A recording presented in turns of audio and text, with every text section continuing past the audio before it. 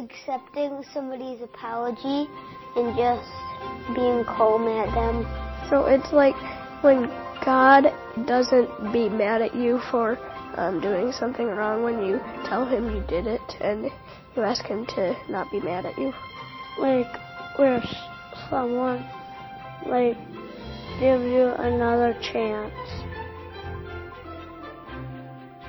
Because if it's something that you really didn't want to happen, then that would be hard to forgive.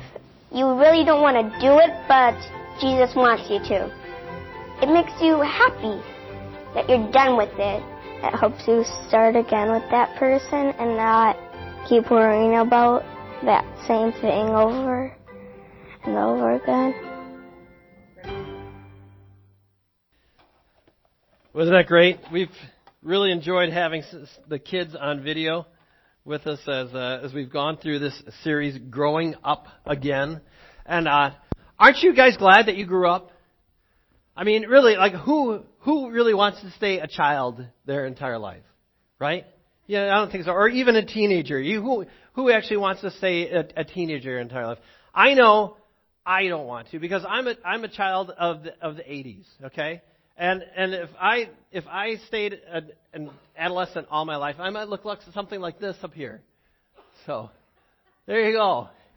Kids of the 80s, we may have had stupid hair, but we didn't eat Tide Pods. Okay? Now, I'm looking at that guy's hair and I'm going, I think I might rather eat a Tide Pod. You know? I mean, there are some things like some things from the 80s are becoming retro and they're coming back. I don't think we'll ever see the mullet again. I don't think that's ever going to become retro. But I think we should bring it back, shouldn't we? Wouldn't it be fun to see Troy Lather, our site pastor in West Bend, in a mullet? Wouldn't that be funny? That'd be cool. Oh, there he is. Oh, wow. Hey, Troy sporting a mullet. How did that happen? You know?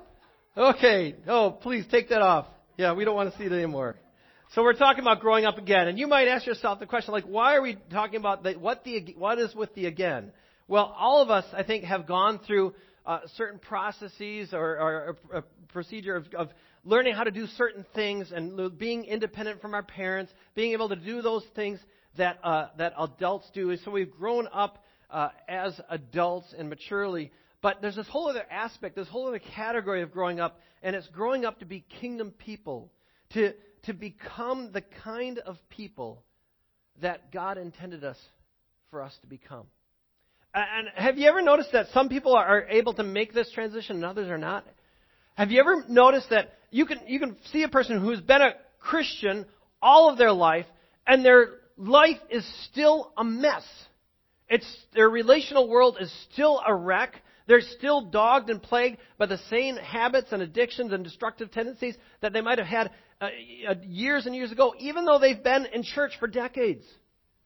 And then you might see another person, and this other person, their life was a wreck and was a mess, and their relational world was a disaster, and they were headed towards jail or heading towards divorce or headed towards unemployment or something like that. And then they repented and they trusted Christ, and their lives changed in a dramatic way. Maybe not instantaneously, but over time, you look at them and you're like, you're not the same person that you were years ago. And you may ask yourself, what is up with that? What happened there? What did they do? And I'll tell you exactly what they did. They engaged in some very specific, definitive practices that allowed the kingdom of God to begin to penetrate their lives and influence their character, so much so that they're almost unrecognizable as the people that they once were. And so the beginning of the series, we talked about things like humility and adopting the posture of humility and learning to consider others more than yourselves. And we talked about the need for repentance, that if we ever want to become those people that God intends us to be, we need to be able to really just literally or figuratively fall down on our knees and say to God, I know that this is true of myself. I don't want to be that man anymore or that woman anymore. Would you please please change me. So we start with this posture of repentance and forgiveness. But, we can practice all those things well, and still we can be stuck in our spiritual development and our spiritual growth. And the one thing that may be sticking us and preventing us from growing to be those kind of people that God wants us to be is this whole idea of unforgiveness. So I want you to turn your Bibles to Matthew chapter 18. We're going to read verses 21 to 35. We're going to look at those together during the time that we have today. And now the whole context here behind this story is that Jesus is talking about reconciliation and restoring relational integrity. The original kind of scene framing this whole conversation that we're looking at today is verse 15 of Matthew chapter 18. Jesus says, if your brother sins against you. Okay, if your brother sins against you. And then Jesus begins to say, you do whatever is absolutely necessary to restore that relationship with that other person. Feel free to get that. That's all right. Hey, Bob and Carla Gilster are back in the house, everybody. Welcome back, you guys. So Jesus is saying, you do whatever is necessary to restore relational integrity with that person. In the kingdom of God, people are the priority, not things. And so we reflect that priority by maintaining and doing whatever is necessary to maintain relational integrity in our relationships with brothers and sisters in the body of Christ. Now, when Jesus begins to say that, and Peter then begins to say, he says, well, Jesus, how many times am I supposed to forgive my brother? Up to 7 times? And when Peter says up to 7 times, he thinks he's being extremely gracious, extremely generous. Because the conventional wisdom at the time was that from the Pharisees and the teachers of the law is that you needed to forgive a person up to 3 times. And so Peter is thinking, he's like, I'm going over double what the conventional wisdom is of the day. I'm saying, how about 7 times, Jesus?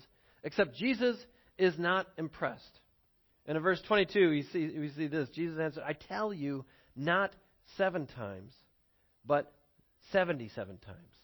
Now, if you look at, there's a footnote in your Bible, and it says, some translate it as 70 times 7 times. And so you might be thinking, okay, what is it?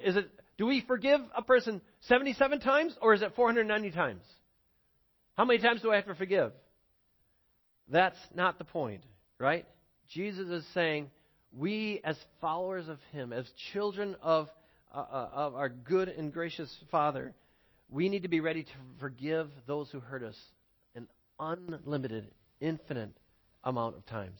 And then, in order to make this point, in order to really drive this point home, Jesus begins to, as He always does, He begins to tell a story.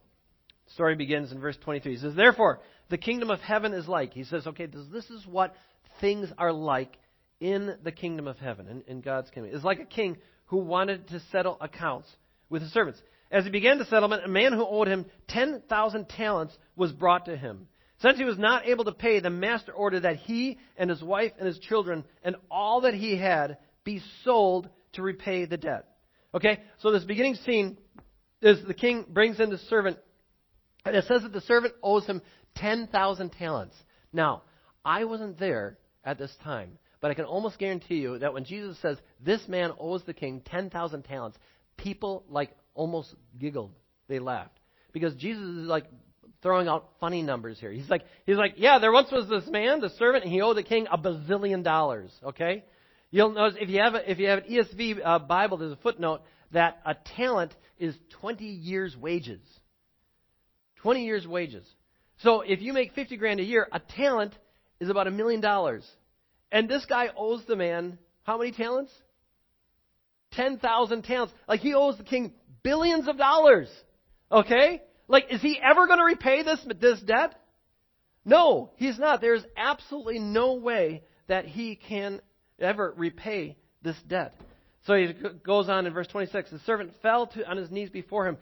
Be patient with me, he begged, and I will pay back everything. The servant's master took pity on him, canceled the debt, and let him go. He canceled the debt, and he let him go. It's amazing. This king, this benevolent king, he doesn't put him on a payment plan. He doesn't say, okay, well, I'll just take this, and your wife and kids can go free, but you're mine. He doesn't reduce the debt. He absolves him of everything. Just takes the loss himself. By the way, if you haven't caught it, this story is a picture of us. Each and every person here in this room. We have accumulated a mountain of debt against a holy and righteous God. And every day we just accumulate more. And there's absolutely no way, no matter how hard we try, we would never be able to make amends. We would never be able to make things right. It's like we owe this king $1 bazillion.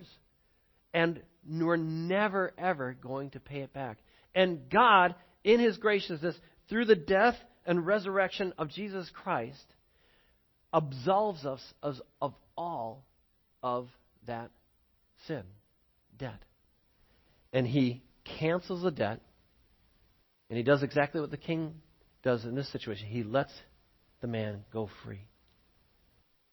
And we are free people. We are free to go out and to do and to live the lives that God offers us. And now you would think that this would change everything. That once a person understands the mountain of debt that they have been forgiven by a good and gracious God, that would and should change everything in a person's life. But it doesn't in this situation. Pick it up in verse 28. It says, "But when that servant went out, he found one of his fellow servants who owed him 100 denarii. He says he found. It gives you the idea that he was kind of looking for this guy, okay? He went out and found one of his fellow servants who owed him 100 denarii. He grabbed him and began to choke him. Pay back what you owe me, he demanded. His fellow servant fell to his knees and begged him, be patient with me and I will pay you back. But he, and then what does your word say there? Refused. But he refused. If forgiveness is the picture of what the king does, where he cancels the debt and he lets the man go free, unforgiveness is this utter and complete refusal to do that very thing. It's the opposite of that. It's the refusal of canceling the debt and letting the person go free. See, forgiveness at its core is an issue of the will. It's an act of the will. We can either choose to engage in it and do it, or we can, as this man did, refuse. And so don't ever say to yourself or to someone else, I can never forgive that person for what they did to me. Because that's not true. You can say, I will not forgive that person for what they've ever done. But you cannot say, I cannot do this. Because forgiveness is essentially an act of the will. It's a choosing to do exactly what the king did. Canceling the debt and letting that person go. And the opposite of that is this absolutely and complete refusal to do that. And this is what unforgiveness looks like. It says, when that servant found out, he found on his fellow servants who owed him 100 denarii. He grabbed him and began to choke him. Pay back what you owe me, he demanded. When we refuse to forgive someone who has done something to us, who has sinned against us wrong, and we utter these words, I will never forgive that person for what they have done to us. It's like when we nurse that grudge and we refuse to forgive, it's like we are grabbing that person and choking them and demanding that retribution be paid up in full. And it is not a pretty picture. But the reality is that while we are choking them, unforgiveness is choking us.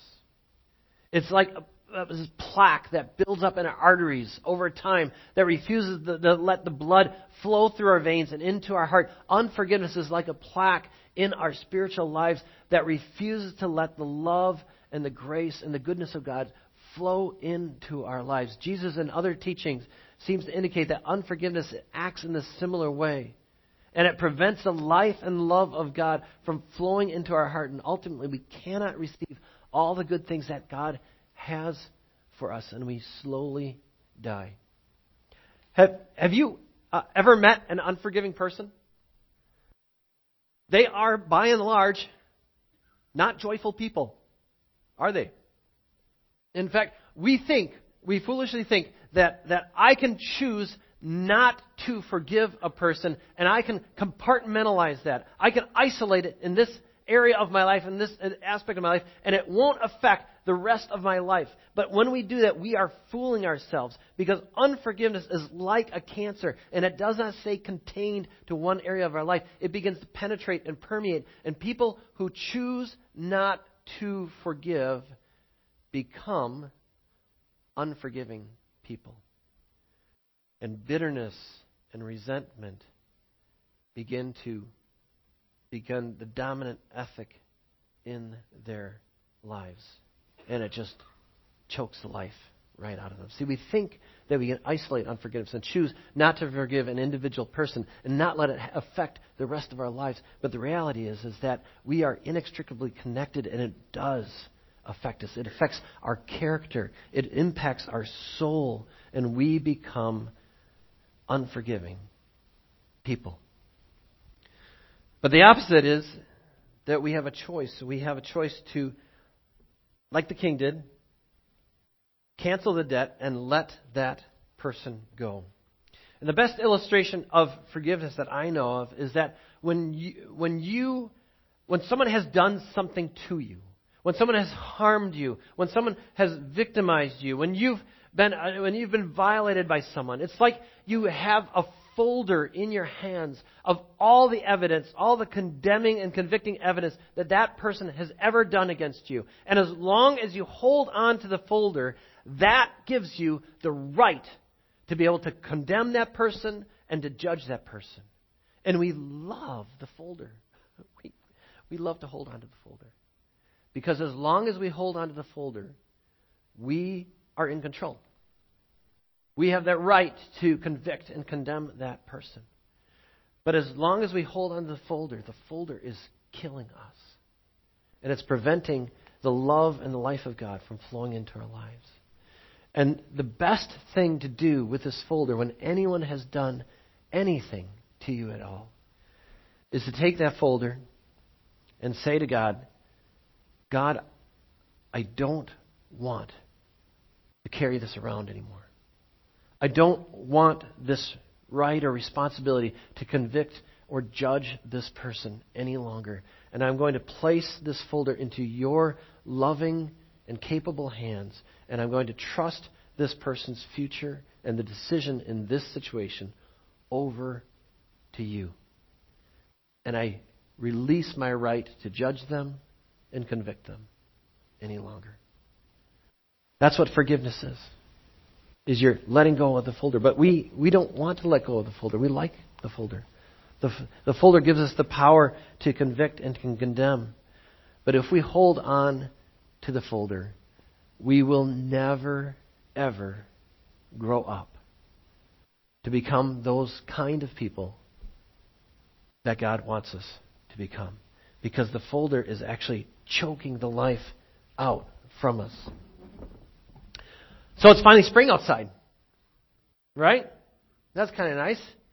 Whenever it's spring, this kind of reminds me of the days that we lived in Siberia. Some of you know that our family lived in Russia for almost a decade. And I understand it's the wrong vacation destination, but it was on the itinerary. But we lived there, and Siberia has some very interesting geographical features. It's one of the only areas in the world where the rivers run north. Okay? rather than south. And because they run north, that's interesting enough as it is. But in the springtime, you have a recurring problem every year. That is that in the south, the snow starts to melt and everything like that, and the waters start to flow, and they flow north. But what hasn't happened yet in the north? It's thaw. It's still frozen ice pack in the north. And so every single year, you have the same thing happen. These rivers overflow their banks, and they create these huge marshes and bogs that no one can live in. And they're putrid and they're filthy, and you can look at maps. If you have a topographical map of Siberia, you can, in the middle of the country, there's just these huge marshes that won't ever go away because every spring the waters thaw and they can't get out in the north, and so they just collect and they stagnate and they turn putrid. I can't think of a better picture of what happens to our soul when we categorically refuse to forgive another person. It's like all the pain and bitterness and hurt in our lives has nowhere to go. And it just bottles up inside of us. And it stagnates. And it turns foul. And it pollutes our very soul. This is why one of the most common side effects of long-term unforgiveness is depression. Because all those feelings have nowhere to go, and they just overflow their banks, and they pollute our very souls. But one year, what the Russian Air Force did is things had gotten so bad. There was such a huge thaw, and the waters just flowed north so fast, and they were creating such these huge marshes that whole villages and towns were being threatened. And so what they did is they sent in the Russian Air Force, and MiG fighter jets went up to the mouths of the rivers near the Arctic Ocean, and they dropped bombs on the ice and blew up the ice so that all the water could run out and finally run free into the sea in the north. And I just think that I can't think of a better picture of what happens in a person's life when they choose to let go of the folder and say, God, I don't want to carry this around anymore. It's way too heavy for me. And so I entrust the verdict in this situation over to you, and I absolve myself of any judgment or condemnation, and I forgive this person. When you do that, it's like God just blows up that dam of ice in your life, and all that pain and all that hurt begins to flow out, and the goodness and graciousness and the joy of God begins to flow back in to your life. We're dealing with a few situations over the last 6 months here at Kettlebrook. Different people, but similar situations. And in both of these situations, we have people who have been violated and harmed in unspeakable ways when they were children.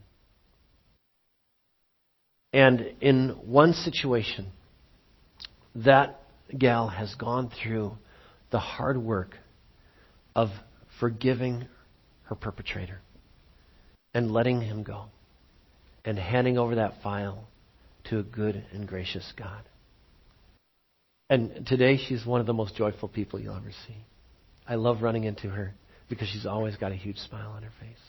The joy of the Lord has just become a dominant ethic in her life because she's chosen to let go and forgive. And in the other situation, that person isn't there. They're not close. And they're choosing to hold on to bitterness and resentment.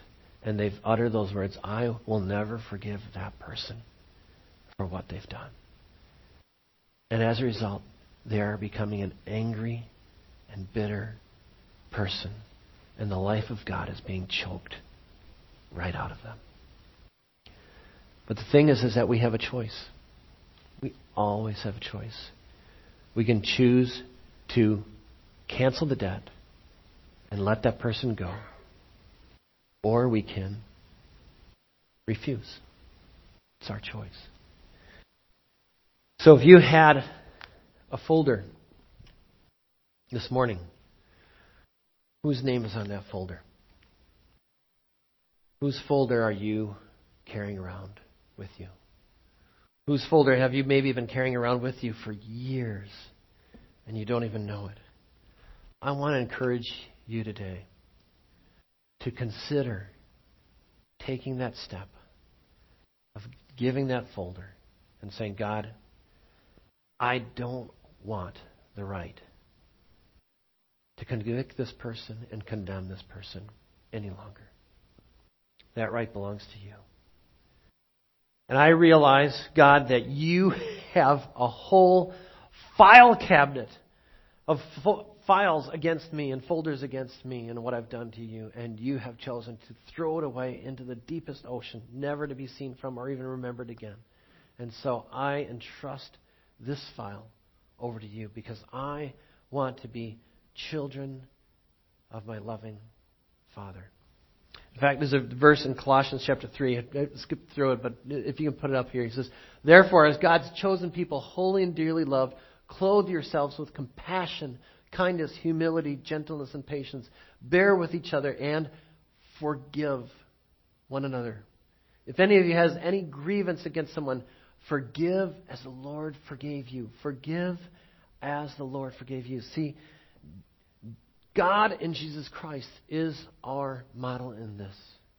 We want to be children of our Heavenly Father who in Jesus Christ forgave us for everything that we've ever done for Him. And so we want to go out and we want to represent Him. We want to reflect Him. And the way that we do that is we choose to be forgiving people. In the recovery movement that I'm a part of, because we're all in recovery, right? There's a step in one of the steps. And one of the steps that we take in order to really go through this process of recovery, it says that we made a list of all the people who have harmed and hurt us. And we systematically go through that list and do some house cleaning and choose to forgive those people. Because the recovery movement understands what Jesus has always taught. If we don't forgive the people who have hurt us and harmed us, it will act as a clog. It will act as a deterrent to our growth and growing up to become the kind of people that God wants us to be. So this week, I want to encourage you to take some time to be alone with God. Ask Him to reveal to you if there's anyone in your life that you're still holding on to that folder. And say, God, would you please give me the strength and the courage and the ability to let go and forgive that person. Let's pray. Heavenly Father, help us to grow up. Help us to become those kind of people that you've intended us to be. For many of us here, the deterrent, the blockage to our growing up in you is this whole area of unforgiveness. So God, if there's anyone here who's struggling with this area, who hasn't yet given over that folder of maybe their ex, maybe their parents, maybe an employer, maybe a childhood friend, whoever it is, I pray that you'd give them the power by your Holy Spirit to let that person go. And in doing so, may we see the kingdom flood into their lives and things like love, joy, peace, patience, kindness begin to flood into their lives. Once again, we pray this in Jesus' name. Amen.